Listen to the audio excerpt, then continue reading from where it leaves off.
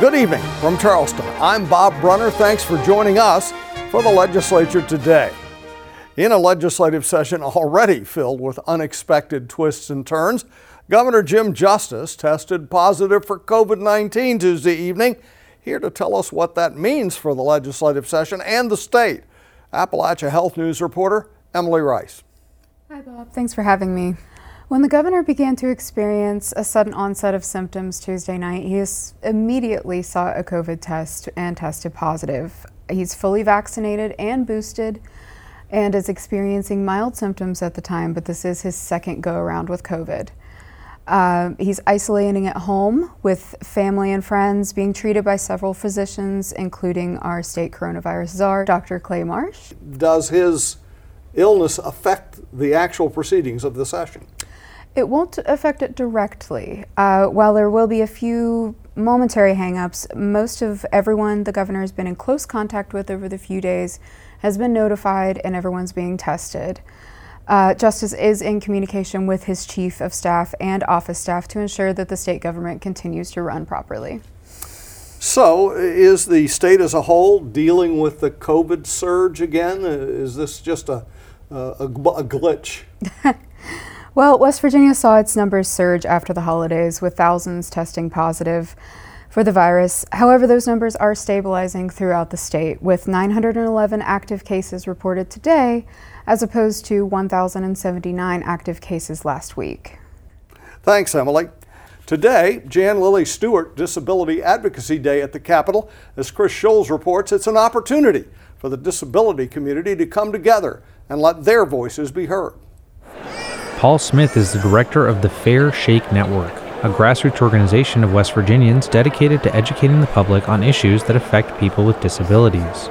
Smith said Wednesday was the culmination of a two-day event to empower people with disabilities to advocate for themselves at the legislature, particularly around funding. The last 3 years, the governor's budget has been a flat budget, and we love that things don't get cut, but in reality, with inflation and such, it's really a cut, especially over a 3-year period.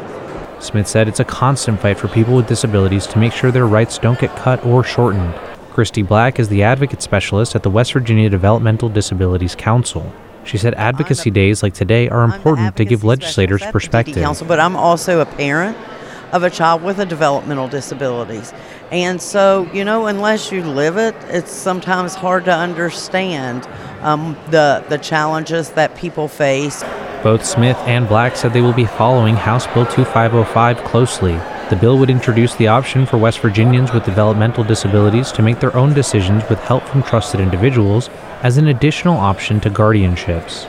During their session Wednesday, the Senate approved Resolution 9, designating January 18, 2023 as Jan Lily Stewart Disability Advocacy Day. For the legislature today, I'm Chris Schultz in Charleston. Today, the House of Delegates overwhelmingly passed its version of Governor Jim Justice's 50% income tax reduction proposal. But before that happened, the Democratic minority proposed an even deeper tax cut for lower income taxpayers. Randy Yohe has our story. House Bill 2526, a plan to reduce personal income tax, passed the full House with 94 yeas, 2 nays, and 4 absent. The bill generally lays out a 50% income tax cut for everyone, phased in over 3 years, with 30% the first year and 10% the next 2. Minutes before the session began, House Democrats held a press conference announcing their own amendment to the tax cut plan. They proposed a 100% tax cut for West Virginians earning $80,000 or less a year. Delegate Sean Fluharty, Democrat from Ohio County, explained the benefit would extend to more than 2/3 of the tax-paying population. That looks like your colleagues, it looks like your neighbors, and it looks like your community. 72% of West Virginians make under $80,000 per year. Our goal is to eliminate the personal income taxes for those earners. Now everybody will get a break. Those making over $80,000 will also see a break as well. In contrast with the plan that's been presented from the GOP, we're hitting hardworking West Virginians, not just those who are the top 1%. And we're going to do so next fiscal year, upcoming immediate relief. Finance Committee member Larry Rowe, a Democrat from Kanawha County, explained that the 100% low-income tax cut would be more equitable across the board. At $80,000, there will be a tax savings to taxpayers of $4,000 under our plan, 100%. The governor's cuts it in half to $2,000. For somebody reporting $1 million in taxes gets a $30,000 tax break at one half. And so you can see that it's loaded toward the money end on the governor's plan is loaded toward high income folks, the regular people that we want to represent, the people you see every day just driving around, going through fast food places, having people help you with your yard, help you with your cleaning. All of those folks pay zero state tax. Finance co-chair John Hardy, Republican from Berkeley County, offered a response to the Democratic amendment, calling it severely flawed. What they failed to tell you was if we implement the plan that they're looking for, it will leave a 67% hole in our budget from day one. The plan that the House has come up with and we're working on and trying to get passed today over to the Senate is a more comprehensive plan that moves slower. It is a much safer way and a fiscally responsible way to move.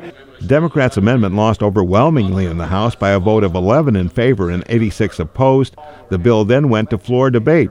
Delegate Sean Hornbuckle, Democrat from Cabell County, talked about working in the spirit of compromise. And this is a good time to approach that topic. And I want to thank the governor for digging down in his Democrat ways and bringing this plan to the forefront. But we just think we just need to tweak it just a little bit so that it's supporting all West Virginians and how we go about doing that. Finance Committee Chair Eric Householder, Republican from Berkeley County, said the Democrats were trying to pull the wool over delegates' eyes. By his own admission, he said the median average income in West Virginia, I believe, was $50,884. I believe that's what you said. That was the median income. So with that being said, just think about it. If you have your spouse makes $40,000 a year, which is not a lot of money, I would agree. And if you make $40,000 a year, guess what? You're now going to be in our highest tax bracket. The bill now passes over to the Senate. So how will this Senate receive the House's finalized tax cut plan? Well, I talked with Speaker Henshaw. He seemed cautiously optimistic. He said that the House and Senate were talking taxes every day. Now, some senators are raising concerns that the governor's budget might not cover a laundry list of state expenses with a major loss of that income tax revenue. We know that the Senate is preparing its own version of a strategic tax plan. We'll see how it all shakes out. For the legislature today, I'm Randy Yohe. Things got a little contentious during the Senate Finance Committee's meeting Tuesday afternoon. As Chris Schulz reports, legislators are still wary of the governor's 50% personal income tax cut. Department of Revenue Secretary Dave Hardy presented a budget overview of fiscal year 2024 to the committee. After his presentation, the senators grilled Hardy for over an hour about how the governor proposed to pay for a 50% cut to personal income tax in the long term. Some, like Committee Vice Chair Senator Rupi Phillips of Logan, questioned how Hardy could speak in favor of one tax cut after rejecting the legislature's proposed cuts to personal property tax. And, we're facing PIA issues, funding for jails. We're facing a lot of issues, and, I just picked three things that it was totaling right at whole $1.5 billion.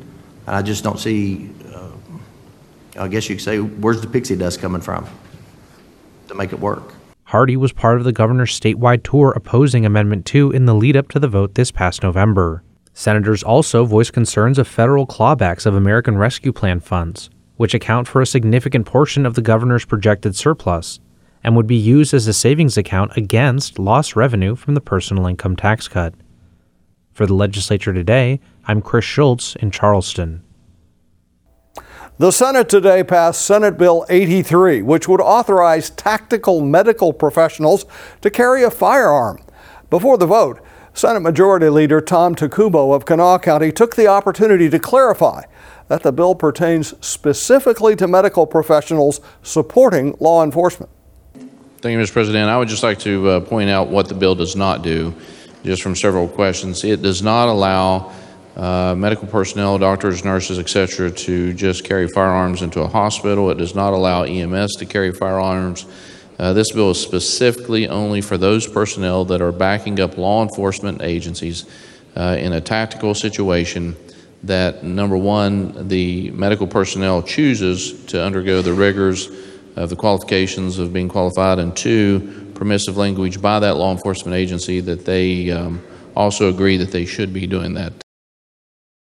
The budget is the only piece of legislation that must be passed every year, but approaches on how it should be structured vary widely.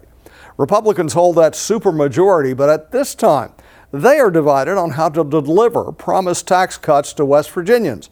Reporter Chris Schull sits down with senior policy analyst Sean O'Leary to discuss those possibilities. Sean O'Leary is the senior policy analyst at the West Virginia Center on Budget and Policy. He joins me now in the legislature today. Sean, thank you so much for being here. Thanks for having me. And I did get the title right there. You got it right. Okay, great. So, Sean, the talk at the Capitol right now is Governor Justice's proposed 50% cut to personal income tax. You've been quite vocal against this cut, the so-called financial tsunami. Why do you think it's not the right move? I mean, but this is the third or fourth time we've seen Governor Justice propose something like this, and it's the same problem that we see with every proposal. The tax cuts offer very little to low and middle income households in West Virginia. It offers big tax cuts for the high income households, for the very wealthy in West Virginia, and it would create huge problems in the budget. I mean, we've got some surplus money right now. That's one-time money. That's temporary money. You start looking down the line, we start having major budget problems pretty quickly and no solution for them. And when that income tax revenue goes away, it becomes increasingly difficult to address a myriad of state needs. Yeah, I mean, I'm glad that you brought up the surplus because I want to get into that with you in just a moment. But even just last night, we saw the Senate Finance Committee kind of talk exactly about what you're talking about. The fact that if we do this 50% cut, where is that money coming from when it's not coming from personal income tax? And exactly what you just said, we heard, is another governor going to have to come in and undo this in a couple of years? Right. So what exactly, can you lay this out a little bit? I mean, what would be the impact to the budget if we did this 50% cut, let's say 5 years down the road? I mean, so right now the personal income tax is about 43% of the total budget. So if you cut that in half, that's 25% of the budget that's gone. That's 25% of the budget and then when you look at the areas of the budget that you fund, that you have to fund, is public education and Medicaid. That's 2/3 of the budget. So then you're looking at the areas of the budget that you can cut. You're talking about higher ed, you're talking about corrections, you're talking about the legislative, the judicial branch, commerce, economic development. That adds up to about 30% of the budget. So you're talking about just wholesale cuts, eliminating agencies, eliminating programs, eliminating huge areas of the budget that are necessary, that are needed for the people of the state of West Virginia. Or you're talking about raising other taxes, which would then offset any savings that you would see from an income tax cut, particularly for low and middle income households. Because as we've seen from the Senate in the past, those proposals raise taxes on low and middle income households to cut them on high income households. Sean, the counter argument, the justification for these cuts that's being made is the surplus that we're seeing right now. I mean, we're getting close to $1 billion being thrown around as the surplus that we could be possibly working with here. But you've expressed doubt about several aspects of the reported surplus. What's the issue with, let's start with the severance boom. Yeah, so right now, in this current fiscal year, as we define a surplus, and in West Virginia, we don't define a surplus as this is how much money we have left over after all of our needs have been met, after all of our bills have been paid. We define a surplus as, well, we estimated we were going to bring in $4.8 billion, and we actually brought in $5.8 billion. So we just keep estimating that we're going to bring in $4.6, $4.8 million, even though we know the previous years we've been bringing in a lot more. So there's a problem with the surplus right there, is that it kind of just exists on paper.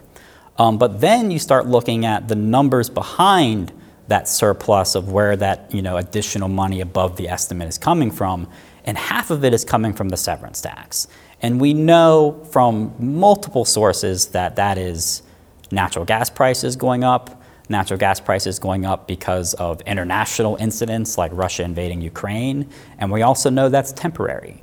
We know from the revenue secretaries, from the presentations that have been given to the Senate Finance Committee, to the House Finance Committee, to the Energy Information Agency that's putting out data that energy prices are expected to come down next year.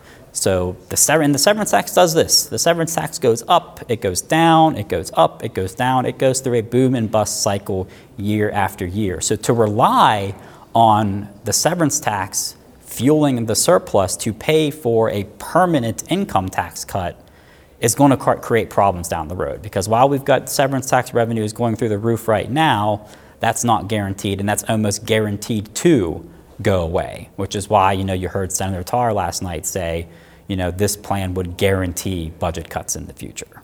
So I want to back up here just one second, because it's something that I've been puzzling over since I first saw you talk about it last month, and it's the estimate aspect of the surplus. How is that estimate being calculated? Well, that is something that's different in West Virginia than it is in most states. In most states, there's a consensus revenue estimate. The legislature comes together with the governor, comes together with economic estimates, economic experts, and try to figure out how much money will we raise based on the economy, based on where we expect the economy to go, based on our tax structure. That's not how we do it in West Virginia. In West Virginia, it's the governor's office that comes up with the revenue estimate. And they have been saying these past 4 years, we are coming up with a revenue estimate that matches what we want to spend in the budget. Not how much we expect the economy to produce, not how much money we expect our tax structure to produce, but how much we want to spend. And we want to keep a flat budget. So even last year, they produced what they called unofficial revenue estimates, where they said, well, our official revenue estimate's $4.6 billion, but our unofficial revenue estimate based on the economy, based on our tax structure, that's $5.6 billion. So built into the revenue estimate is $1 billion surplus. And then what happens is the legislature is bound by the governor's revenue estimate. So they cannot appropriate $1 more than the governor's revenue estimate. So if the governor says the revenue estimate is $4.8 billion, but they've got an unofficial revenue estimate that says it's actually $5.8 billion, the legislature is stuck at $4.8 billion. So then you automatically have a surplus built in just because you kept that revenue estimate so low. So one of the things that we heard last night was this differentiation between the personal income tax cut and the Amendment 2 cut. And there was, the contention that we've heard reported from that meeting last night came from, the kind of people butting heads on that topic, and why can we do one and not the other? Can you explain why Amendment 2 was different? And I believe it was Secretary Hardy who said, Amendment 2 would be a shipwreck to the state budget. From a budgeting 101 perspective, so Amendment 2 would have cut property taxes at the local level, and the state would have been paying $500 million a year to the counties. Now, from a budgeting perspective, Budgeting 101 says $500 million in spending and $500 million in revenue reduction are the same thing. There's no difference when it comes to the budget. So if we cannot afford to spend $500 a year sending money to the counties, then we cannot afford to cut $500 million in taxes. And we're not even proposing $500 million in taxes. The governor is proposing $1.5 billion in taxes. And from a budgetary perspective, it's the same thing. The numbers have to add up. And if it's on this side of the ledger or if it's on this side of the ledger, the numbers have to match. So if 500 is too much here, then 1.5 billion is too much here. So talking about different sides of the ledger, or maybe actually the same size of the ledger, but starting to zoom in a little bit, we said that the surplus is the justification for the cut. Part of the surplus justification is the ARPA money that we are kind of holding on to right now. But one of the big concerns that we've heard is that we could potentially be seeing federal clawbacks. What's that all about? Yeah, so there was rules with ARPA that you could not cut taxes below a certain baseline, pre-pandemic. And we've seen this come up before in previous years where tax cut proposals may have put us, below that baseline. So the governor proposed, using last year's surplus, which again was kind of based on ARPA, was kind of based on natural gas taxes, and using that to backfill the budget with the income tax cut. So it's sort of this workaround that we've seen a few times that's like violating the spirit of the ARPA law, but not violating the letter of the ARPA law. The ARPA money was supposed to be helping, keep budgets intact, keeping services flowing, keeping public health departments flowing, all of those sorts of things. And instead, we're banking $700 million of last year's surplus to put in an income tax reserve fund in case we can't actually do the income tax cut. And then we can say, well, we're using this money instead. But again, last year's surplus, the year before surplus, there was $12 billion in federal aid that pumped into the economy during COVID. Between ARPA, CARES Act, Medicaid, unemployment benefits, stimulus checks, $12 billion. That's bigger than the coal and natural gas industry put together. So we're talking about a huge amount of money that was pumped in the economy, that inflated tax revenues, that generated the surplus, and now we're using that temporary surplus to say, well, let's do a permanent tax cut because things are going to be like this forever. And we know things are not going to be like this forever. So I've heard you use that word temporary a couple different times, and it brings me to this next issue, starting to actually get into some of the expenditures that we might be seeing in this budget, and that's PEIA. We've seen a lot of temporary solutions to the issue of PEIA, but we actually finally saw some action on this year so far. Senator Ryan Weld, who sponsored the bill that the Senate passed on its first day, even he said what he was proposing to be a first step. So what do we actually need to be done to secure PEIA's future? I mean, there's going to have to be a lot done. So we know from PEIA's, they did a 5-year projection. And they said by 2027, they're going to need $376 million to keep things normal, to make sure there's no benefit cuts, to make sure there's no premium increases. That's a big expense. That's a huge chunk of the budget, especially if you're talking about major tax cuts coming up. And the solution for years now has been these half measures, using surplus, using a rainy day fund. We'll give $40 million so we can keep our hospital reimbursements this year. We'll give $40 million so we can keep premiums from going up this year. We'll tap into the rainy day fund this year and next year, and then we'll put a little bit more money into it. But none of those address the core issue of we're not spending enough on PEIA. We are not investing enough to keep our public employees' health insurance, to make sure that they can go to the hospital when they need to, that they can see their doctors, that their insurance is accepted.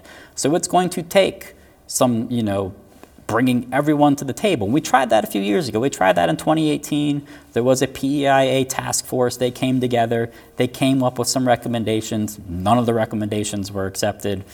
So it's going to have to be some sort of combination. You can't ask for it all to be premium increases, because we're talking about a 50% premium increase for state employees to close that $376 million gap.